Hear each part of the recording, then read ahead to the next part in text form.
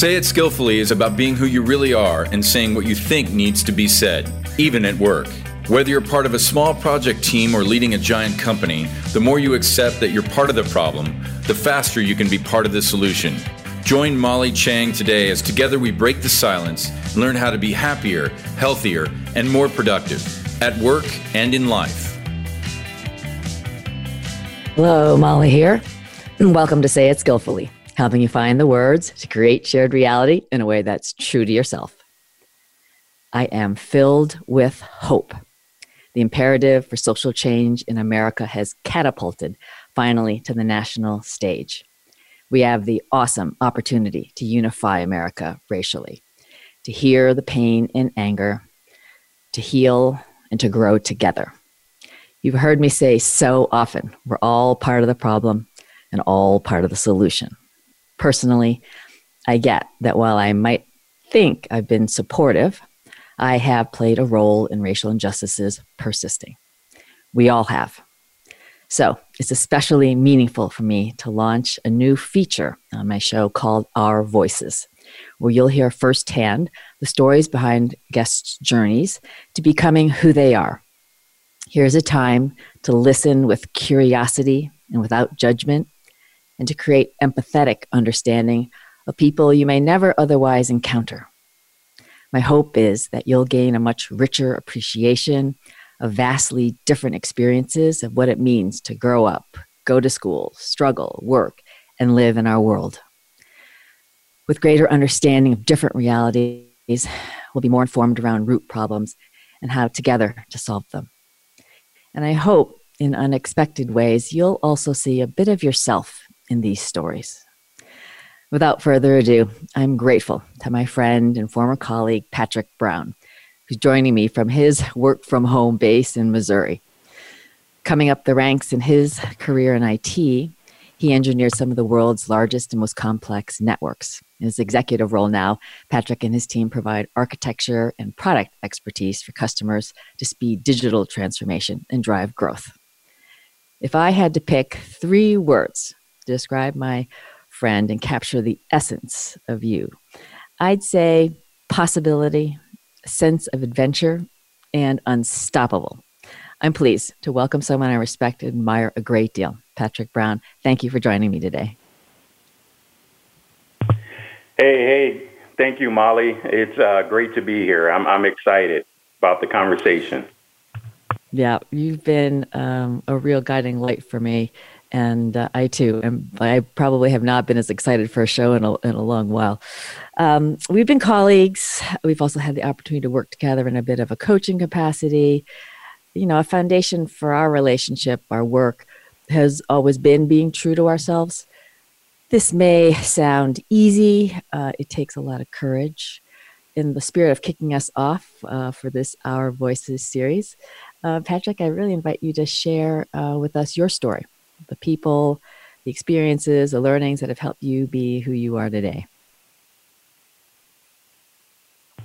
Yeah, no, absolutely. Thank you for this opportunity. Happy to be, kicking this off, right? These courageous conversations, they're definitely needed. My journey, unfortunately, it started in poverty and pain, right? And, my journey to get to where I'm at today, it started there. And particularly what I mean is, right, I grew up in, North St. Louis during the height of the war on drugs, where, violence, crime was at an all-time high, and just hope was at an all-time low. And, what I mean is, by the age of 10, I had lost, friends to violence, family members to violence. I had, just experienced, lived the life where I experienced things like raids, right? I remember coming out of the restroom one day and, there was a gun pointed at my head, right? I was probably in the 3rd grade, somewhere between 3rd and 5th grade. And come to find out, right, there was a raid on my house. And that was a traumatic experience, right? Not only having the weapon pointed at your head, but obviously being aggressively ushered, into a room where your family was at, and things like that, right? There was so many people that, unfortunately, like I said, I lost a lot of people along the way, right? Young friends. I watched as people I knew, right, laid on the concrete, the bloody concrete. Never to get up, never to reach their full potential, right? Or people that I would see one day and I wouldn't see for years on end, right? And not realizing they had been incarcerated or in a prison system. So as you can imagine, right, it was pretty tough growing up in an environment where, you experienced a lot of those things. You saw, a lot of poverty. You saw the impact that drugs and, some of the war on drugs, right, with the policing that happened in the community. And all of those things, right, when you grow up in an environment like that, it shapes you in powerful ways, and it places you on the path, whether you know it or not, to a path to prison or the early grave. And so that was my, experience growing up in that type of environment. Obviously as I got older, I experienced things like getting pulled over, for no reason at all. And, getting having to sit on the concrete, right? Sometimes in handcuffs, sometimes not, but, getting the back seats ripped out of your car and getting your car tore up, right? Those are just some of the things you go through. And so as you can imagine, right, all of this pain, anguish, emotions, and, here I'm the age of 10, and then by the age of 16, to make matters worse, right? I was, at that age, I was a high school dropout, right? I was a teenage dad as well.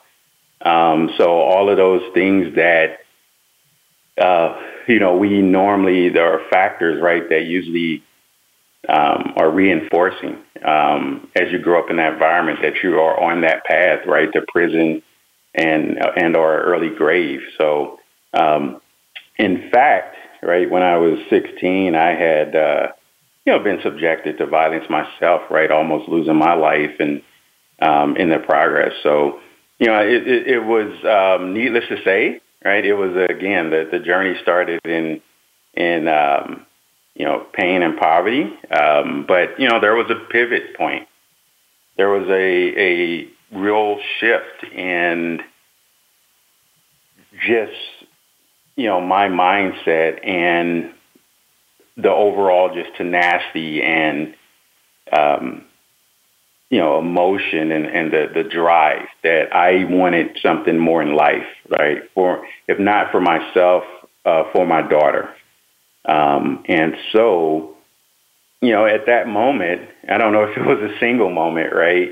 But, that knowledge along with the fact that, my mom, right, she supported me, throughout the good and bad. She always, believed in me, saw things I didn't see in myself, right? And, just with her push with my daughter, there and with just the knowledge that I want to do more, I really started on a path of just believing that, hey, anything's possible, right? I had seen, I knew that computers, I wanted to do something technology. I didn't know what it was at that point, right?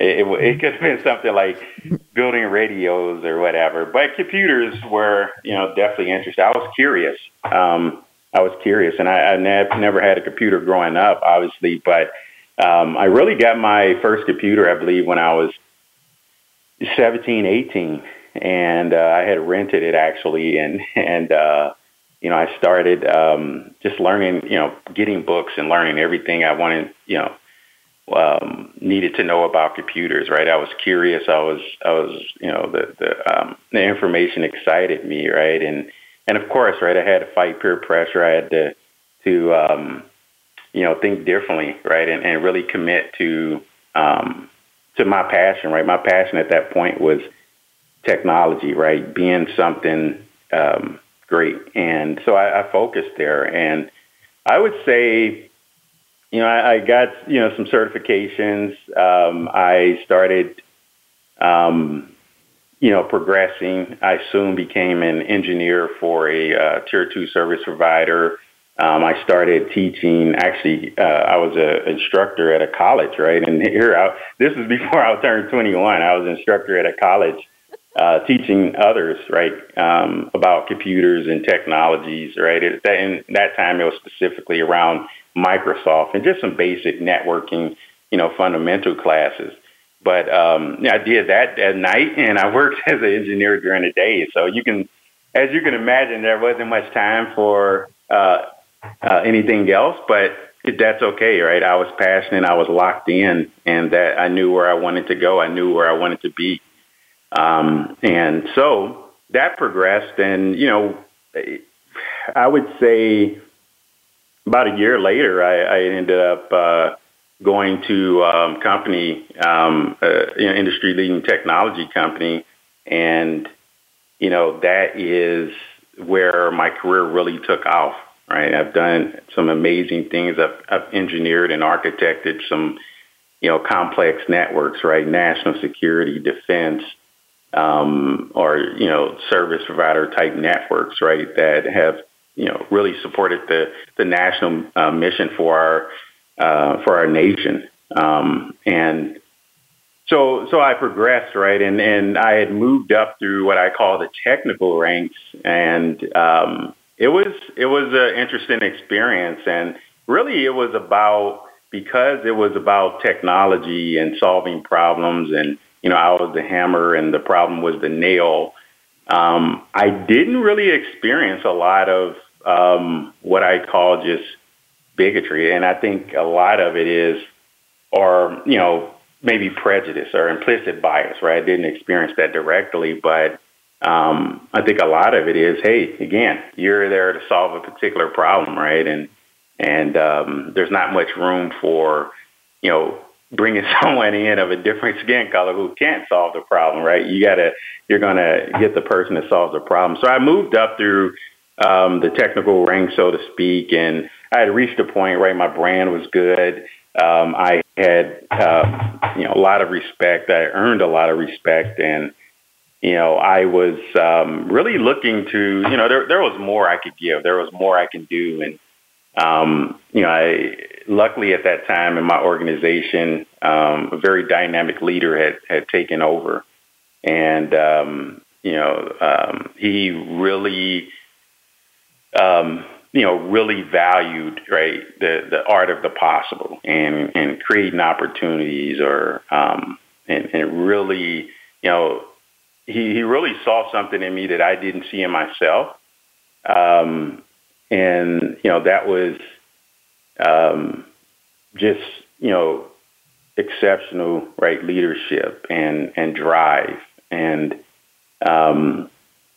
through that sponsor, he became my sponsor, and that really helped me to make the transition, right, into people leadership, business leadership, and throughout the years, I can dive into this further, but that really opened my eyes to the fact that I can have greater impact on people's lives, right, greater impact as to my legacy, that I leave behind. And that's kind of how I got here, right?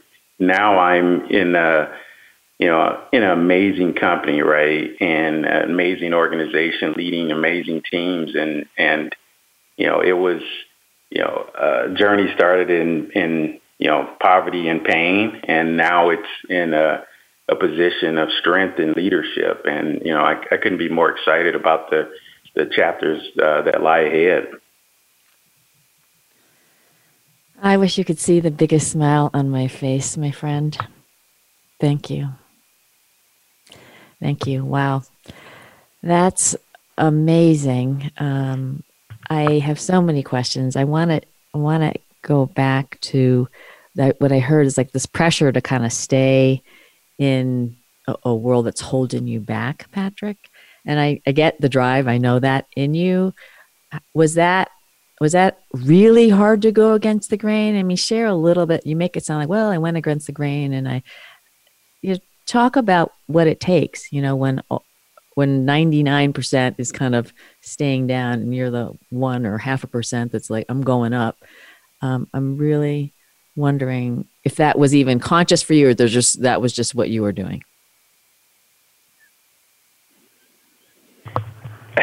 It was, I think it was a combination of things, right? Like I said, once my daughter came in the world, right, that gave me a different perspective, right? I knew I wanted more for her. And then, the experience that I had, I think when I was 16, right? I mean, it really opened my eyes as well, right? And so I think a combination that really got me to thinking that, I had to watch so many people, die, right? Senseless deaths from violence and drugs. And, I just knew that, I wanted more out of my life, right? I wanted to do more, and I wasn't going to let, my situation defeat me, right? I wasn't going to let the structural and systemic racism that, created these environments, right?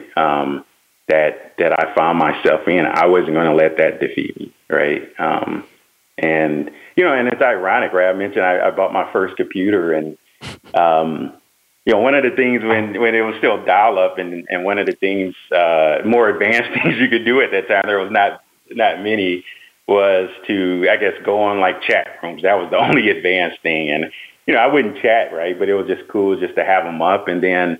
I started noticing, even as I was studying, right, I started noticing just a lot of stuff coming through the chat room where people, would say that you couldn't do something, right, simply because the color of your skin, or, just things that were just amazingly disturbing. And I'm not the one to respond, right, because sometimes it's a waste of time, right, depending on the situation. But I think one of the things that opened my eye, it didn't open my eyes to it, right, I knew that there was, just through the, 400 years of, just the history of the country, right? I knew there was undercurrents of that, but it really, ironically, really motivated me, right? I mean, as we go and accelerated me, I would even say, because, that was just energizing, right? The fact that someone who didn't know me just judged me and thought that I couldn't do something, and thought that I was less than, or thought that I think that was, it wasn't the primary motivating factor, but I think it definitely helped, right? When I wanted to close the books and maybe watch TV or something, right? It kept my book open, right? And it kept me moving forward. So. Wow. I'm marveling at, because those emotions are so raw and real, of anger, of pain. To be able to let that go, Patrick, from an emotional strength piece is remarkable, right? And to turn it into a positive the way you have, I've always been in awe of you, but now I'm like super awe, because I can imagine people thinking that is really hard to let go, and to just turn, and take another turn and up and onward, never looking back.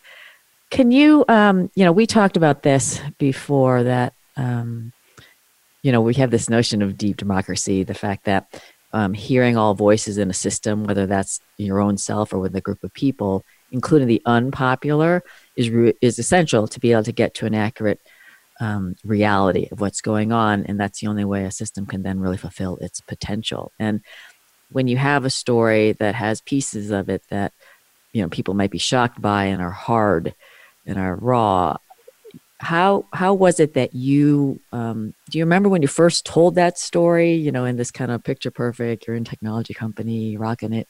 I'm just wondering what it was like to be able to say, I'm going to really share all this stuff about me. Yeah. Wow. I could, the first time I told the story, it was tough. And I didn't fully tell it, and each time I tell it, it's definitely a range of emotions. But the first time I told stories, it was to just peers.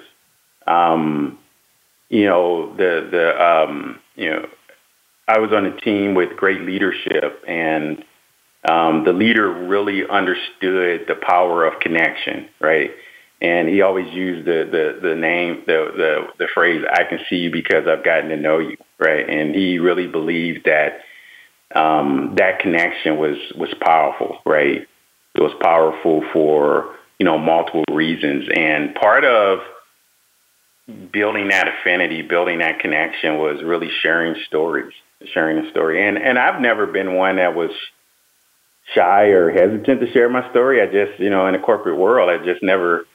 I won't say I never had an opportunity, but I didn't think it would be as powerful, right, and as impactful as it has been. So I think that was the first time I shared my story. It was a small group. It was just peers, the leader of the team at that time, and ironically, it turned into an opportunity where I was able to tell it in front of a group of executives and aspiring executives, right? I think over 100 to 200 people, and as I was telling the story, and I got into a little bit more detail, right? I had some time, and it was really powerful. I was surprised I got a standing ovation, right? Actually, too, and that was a surprise in itself. I told it with a little bit of a twist to it, right, where people didn't know it was me until later, right? But anyway, I think, what was it like for me to share this story? It was a range of emotions, right? One is just sadness.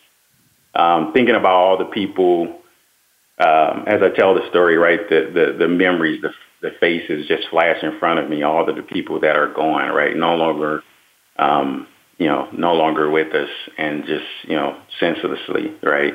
Obviously my mom, right? She flashed. She was my, biggest supporter, my hero. And, she's no longer with us. So that's emotionally tough, right? Trying to tell the story and keep it together. And then, the other thing that's sad about it is the reality is that there's still many people, right? There's so many people, right? Primarily in the African-American community and the other communities as of minorities as well, but primarily African-American community that share the same story. And there's still many people that are living this story as we speak. So that's the sadness that generally overcomes me as I tell the story. I think the other emotions, right, there's a sense of jubilation, right, as I, reflect on where I was at then and where I'm at now. I cannot help but to feel a sense of achievement and happiness. And then the last one is a sense of optimism. This is not the end of my journey. I have more chapters to write, and as long as I'm on this earth, I can make a difference, and that's refreshing. I am so I'm impressed with how articulate, and I know you've had time to think about it, and I just want to offer for listeners and friends of listeners that, this is a necessary journey for folks to come to grips with our pasts, and then the power that comes from that. And, I just want to shout out and honor your own courage, to share today, to share in the past. And I really hope it ignites two very specific actions. And that is for folks, our stories aren't all pretty. And as I've mentioned before, it's our struggles that help us be the amazing people we are today. So I want to hope it encouraged people to dig deep and to share their stories. And on the other side, for us to ask about folks that we may think we know, and lo and behold, we probably don't really know. And all it takes is a simple question of, share your story. And, I think, in my experience, when people have been given that opportunity to share it in a safe space and to know they're going to be respected and loved for it, they're always going to go there. And, we love this. I can see you because I've gotten to know you. And that will go such a long ways in the healing and people living peacefully together. Let's segue a bit, because I'd love to tap into, again, this is, your experience, but for listeners, what what are some things, we're about action, bias for action. What can people do now? I know there's some structural things and policy things for sure, but Patrick, would love to hear, your ideas for listeners about how they can be more part of the solution, and bridging the gaps and helping us all be better together.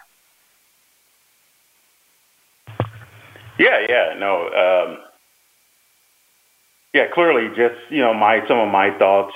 I would say my recommendation or suggestions would be first, right?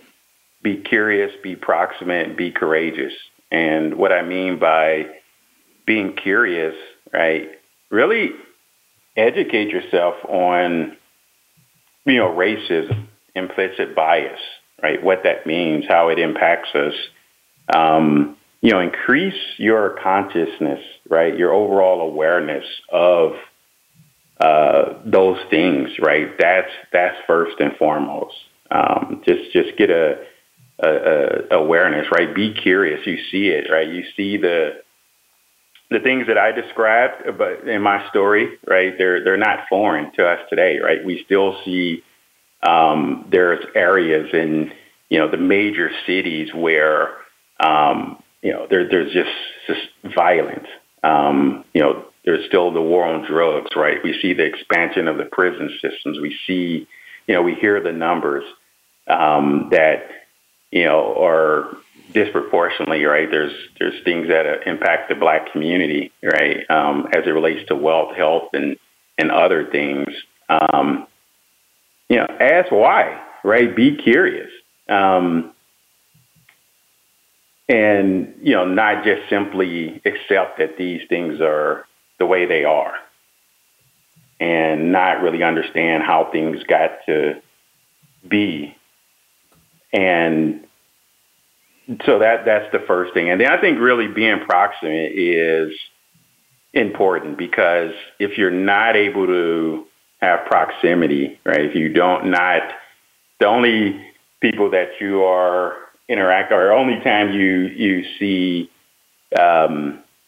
African Americans or maybe people that have been impacted by structural racism and aggressive policing or things like that. If the only time you see that is on the news or on TV, right, you're not being proximate, right? And the proximity is important for you to really have empathy, right? Be empathetic and have compassion. It's so being curious is going to help you get your head in the game, right? Help you get a good understanding.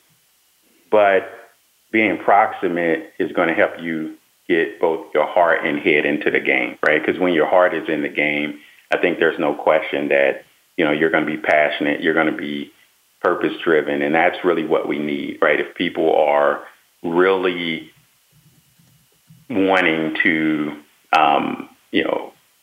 progress humanity, create a better society for everyone, right? You have to have both your head and heart in the game.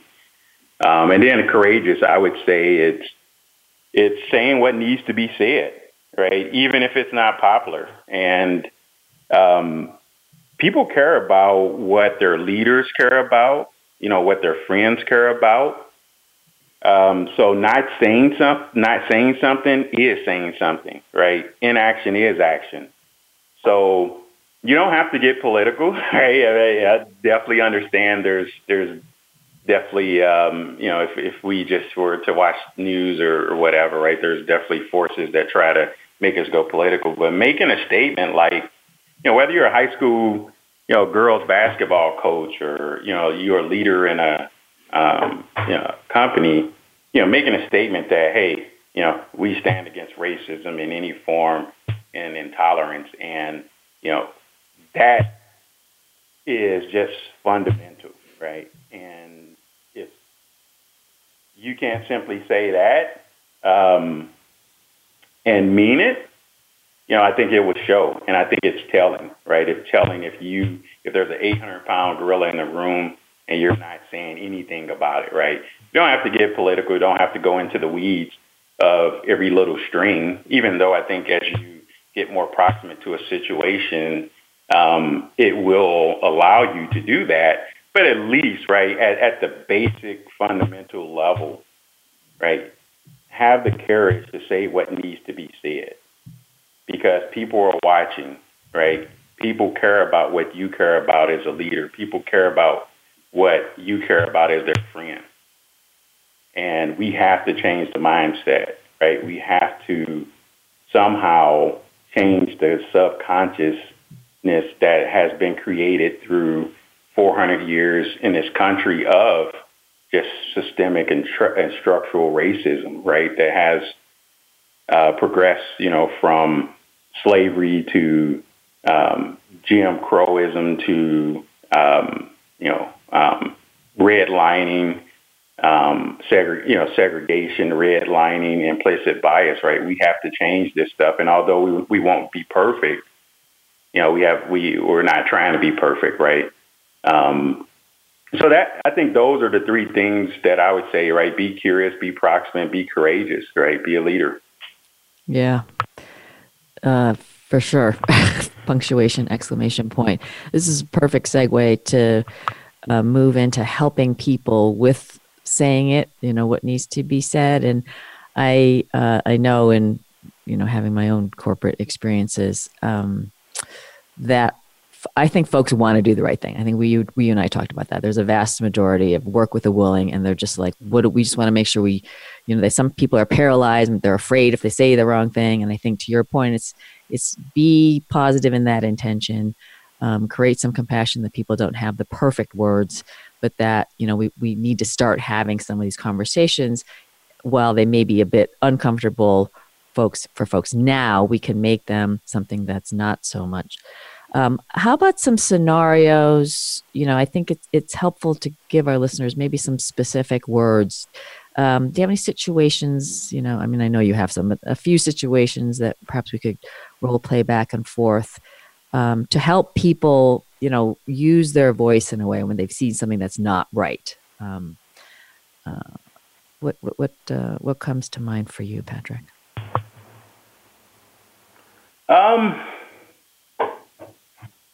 I think really, and it's not around race in particular. I know that's been the topic that we, just it's the hot topic in the country at the moment, and well, not at the moment, right?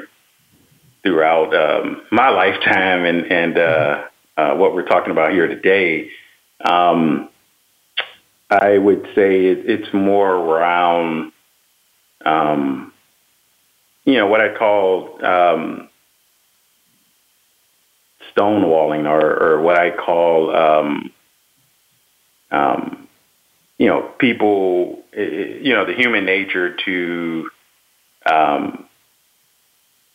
point the finger, right? And what I mean by that is, I would, I think a situation where, I was in a meeting, this is a while ago, a long time ago, actually, and I was in a meeting, and, there were clearly, right, someone raised their hand to voice a dissenting opinion, and, you can see it plain as day, right? It was almost like that person was just stepped into the firing squad. And, I felt that, I could see the number of people that are just, aiming at this person, and they all, gathered in solidarity and really started going after this person. And that didn't sit well with me because, one, I believe in just fairness, right? I believe in, I embrace, and this is not just me saying it, right, because I'm an African American, but I embrace differences. I embrace, right, inclusion and diversity of thought in people. I love debate. I love fairness, and I didn't feel that person was getting a fair take, right? And so I jumped in, and I probably could have said more, but I jumped in, and I knew that I had influence at the table. So immediately I jumped in and asked that person, right? I asked that person, hey, give us more. I want to hear more, right? And I gave that individual some time to really articulate their point in a way that, without disruption. And so one of the things that I probably could have done then was maybe address the situation head on about, hearing all voices and dissenting opinions. But, I did it in a roundabout way, right? And as I reflect, I probably should have stood up and done it in a more, not aggressive way, right? Not to demonize the people that were, in solidarity aimed at that person, but more of just to use it as a coaching opportunity for the rest of the team, for the people that was present.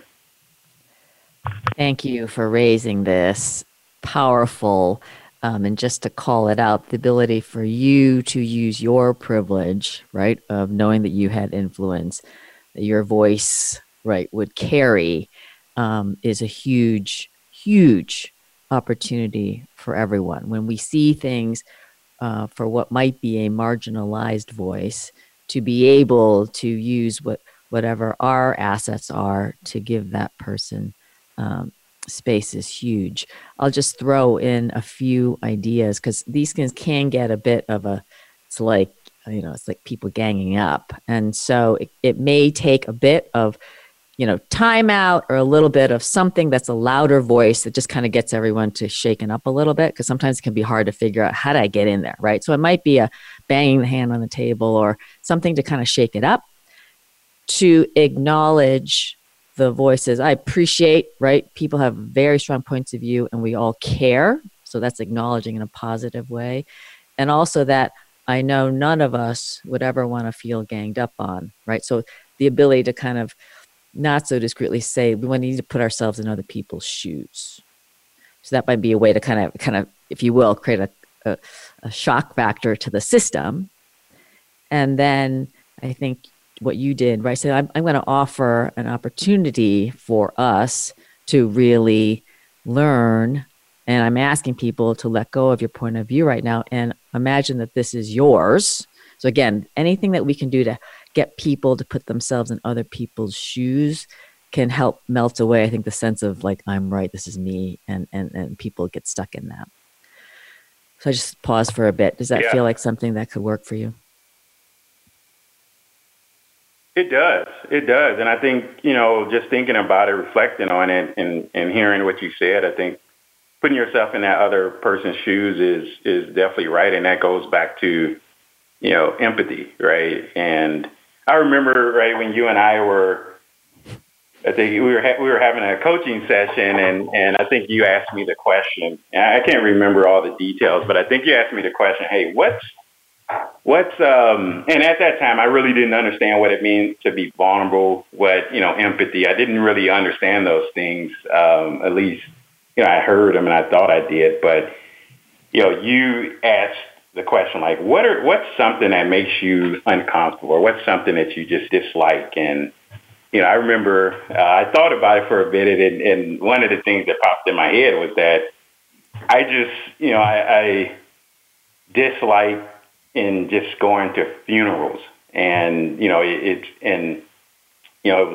uncomfortable, and going to a family member or friends, right, or funeral, right, to comfort a family member or friend, and it's because, right, I'm a problem solver at heart, and that's a problem that you can't solve. And I was going on and on and on, and it was about me. And then it took me a while to realize, right, that is it. That's the point, right? It's not about me. It's not about my discomfort, right? It's about simply being there, being present, right, for that individual, right? And I was making it all about me and my comfort. And that's not what it means to be vulnerable. That's not what it means to have empathy and put yourself in that person's shoes, right? Just you would want people to be there, right? And not really... if we all think about, hey, what's, if we don't take action because it's not comfortable for us to do so, I mean, where will we be, right? So I think that was a moment that really underscored for me what it means to be vulnerable, what it means to be empathetic and put myself in other shoes. And, we've done it, with COVID, right? The pandemic, as a leader, right? We all empathize and we try to put ourselves in our employees' shoes and understand the things that they're going through, right? They're not only an employee, right? They're also a teacher or, different, different things at home, right? That they didn't have to be in before the pandemic. So I think that really opened my eyes about empathy and what it means to step in other shoes, and just kind of listening to you, right, brought back that memory. So I wanted to share with the audience. I appreciate that. And what a powerful epiphany. And, you've heard me say it, when each of us grows, we can then all grow together. And it starts, looking in the mirror for folks. And it is that basic. And I think there can be some resistance. Well, that's not me. I'm doing what I can. And the minute I hear those kinds of things, I want to exhale. I want to be like, okay, let's really think about that. And if we have a little of that from everyone, right, we're going to go a long way. I wanted to bring up this notion of parenting today, because I think the conversations that you may have to have with your kids, I'm curious about conversations your mother may have had with you. I just think that could be very illuminating, because I think they may be very different than folks who haven't grown up with the kind of pain and the poverty that you've experienced, Patrick. Yeah, it surely is, and it's been difficult, right? And in particular, when to try to have the conversation with my kids about what's going on, right? They see it, it's on TV, it's in the news, and I don't try to hide it from them, right? That's definitely one thing I don't want to do, but I definitely want to be there so that I'm helping them understand in a way that doesn't become limiting. And what I mean by that, right, as I have a conversation with my kids, it's important to me that, they understand the history of racism. They understand, all the way from enslavement through to today. But they don't let it become a limiting belief to where it, impacts their growth and their possibilities, right? The possibilities for them and their potential. So I'm very cautious of that. It's a difficult conversation. There's no playbook. But I really talk to them about, and some people, I would say this is the thing. Some people would say, I think the thought, right, for the longest was, your kids don't see race, and you don't have conversations with kids about race, and I think over time we've learned, right, that's wrong. And my sons, they definitely see race, right? They're kids that, when I go to school and just have lunch with my kids or attend a Christmas party, right, the kids at school see race. I remember, it's hilarious. I had a kid, I think it was in my son's second grade class, and I was there at a Christmas party, and he said, you know what I really like about you guys, is that you're brown and your last name is Brown. And I couldn't do nothing but chuckle on the inside, right? Because he didn't mean it in a malice way, but clearly, right, he sees color. My son also, right, when he was a little bit younger, I overheard him at the kitchen table, and they were just having, my younger son and oldest son was just having a conversation back and forth what they're going to be when they get older. And my youngest son, he's infatuated with power, right? He asked me questions about God and just anything that's, president, anything that's in a position of power. And I overheard him say that, hey,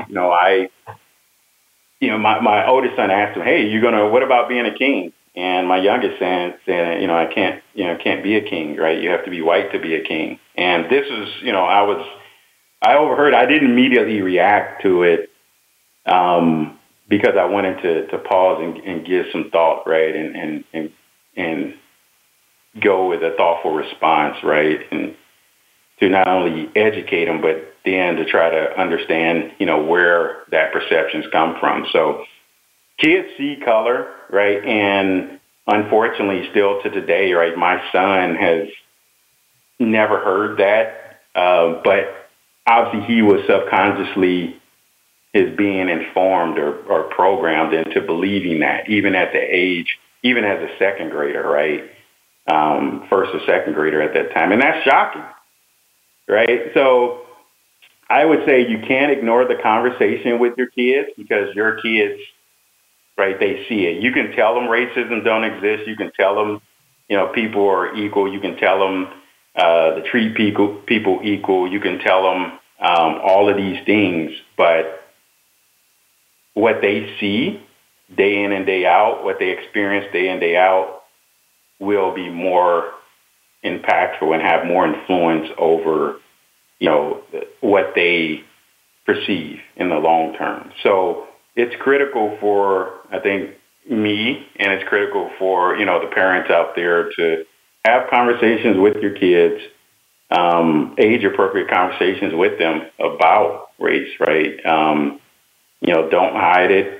Talk about it in a sense that, or that they get a good sense and understand, right, the situation at hand. So, and then the last thing I would say, my mom had conversations with me and, my four brothers, right? So it was five of us, as you could imagine, right? So my mom had her hands full, but, 5 boys.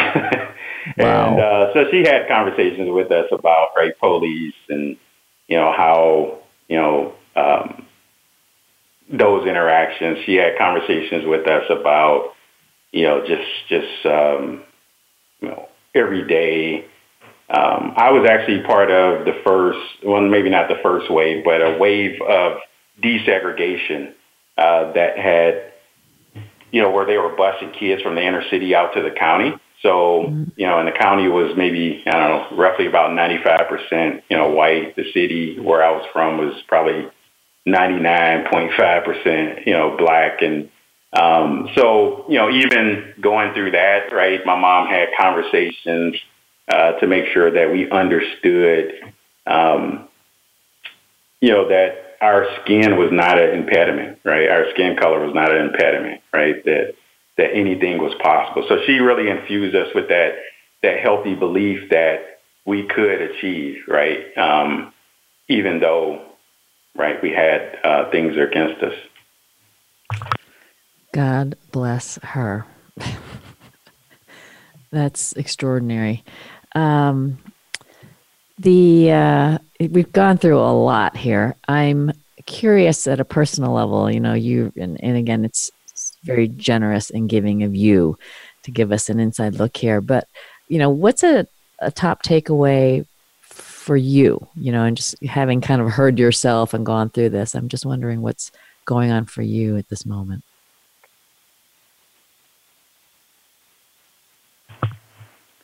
Yeah, I mean, I think the top takeaway for me is the enormous responsibility that I have to continue telling my story, because I think it makes it easier for others to share their stories, and we need to hear all voices, right? We don't need to just marginalize voices and only hear so many people. We need to hear all voices, right?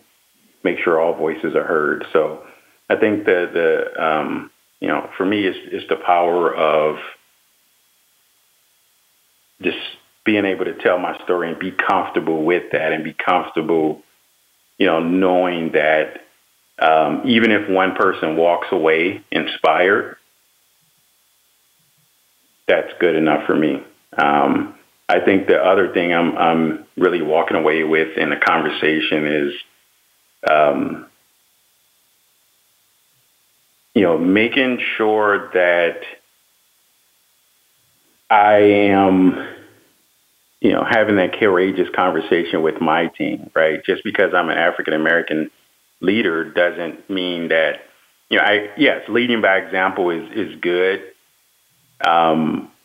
but I have to be conscious as well of, not just of, African American or racism and things like that, right? I need to increase my consciousness, my proximity with a lot of the other issues that we have that are affecting different communities. So it's just a constant reminder that there's more to do, right? I can enhance my leadership there as well. Well, I, as you know, am here for you. And, I will remind our listeners of your 3 sage pieces of, actions they can take about being curious, being proximate, being courageous. And really, Patrick, from the bottom of my heart, thank you. I know lots and lots and lots of goodness is ahead for you. I appreciate you kicking off our Voices, this feature. And of course, I thank you for being part of the solution, my friend. So we'll be in touch, and you take good care. No, absolutely. Thanks for the opportunity, Molly. And I will just, leave the audience with, a quote that it's really a quote that embodies, I think, my story, embodies the mindset that I have. And it's a quote that, the words that Robert F. Kennedy famously said in a speech in the 50s, right? He said that, some people see things as they are and ask why. I dream of things that never were and ask why not, right? Why not, right? We should all dream for, equality, a more perfect union, right? Why not be courageous? Why not be proximate? And why not be curious, right? So I hope, it's been an honor to share my story with you and the audience here, Molly, and really look forward to our continued conversation. Thank you. As do I. You take good care, Patrick. As we come to a close, I will share 2 reminders that I have the site, sayitskillfully.com, just to help folks find their voice. I do invite folks to call into next week's show. And I'll wrap with a thought for the week. And I really implore everyone to own we are all part of the problem and all part of the solution. Say it. I'm part of the problem and I'm part of the solution. There isn't one of us who hasn't been dug into our own point of view or at some point said or acted in a way that wasn't respectful. Before all this, you could say, well, I didn't know. Now, my message to everyone, regardless of your title or whether you're a dominant or minority group, is be proactive. And it might sound like this. I want to create safe space for everyone. If I inadvertently say or do something that doesn't land for you, please let me know. I can't be better if I don't know. And then we can hear each other and get to better understanding. It's that simple. You can do it. I know you can. Together, we can create a world where each of us can use our voice powerfully, openly, and honestly to be free, to be who we are and say what needs to be said. And I thank you for tuning in. It's a wrap. Please be part of the solution and kindly share this show and help me amplify Patrick's voice. Reflect on your top takeaways. And know, I'm cheering for you to be who you are and say what needs to be said so that you and those around you have a shared reality, essential to make the best decisions, execute with speed, and achieve outstanding outcomes at work and in life. Homelessness is a problem that's more costly to ignore than solve. The U.S. spends $12 billion a year responding, but resources alone aren't enough. I'd like you to know there are cities and counties proving what does work. Partnering with Community Solutions, a nonprofit I'm on the board of, more than 80 communities around the country are succeeding in ending homelessness, beginning with chronic and veteran homelessness. They convene local leaders around data and are changing how they work and spend their resources, so homelessness becomes rare. More than half have already reduced the number of people experiencing chronic and veteran homelessness, with commitment to get to zero. What can you do? Visit www.built40.org and see whether your community is engaged. Contact your mayor and ask, do you know the number of people experiencing homelessness in real time? Do you know every homeless person by name? What are you doing to drive measurable reductions in homelessness? Please challenge the fiction that says homelessness is an intractable problem.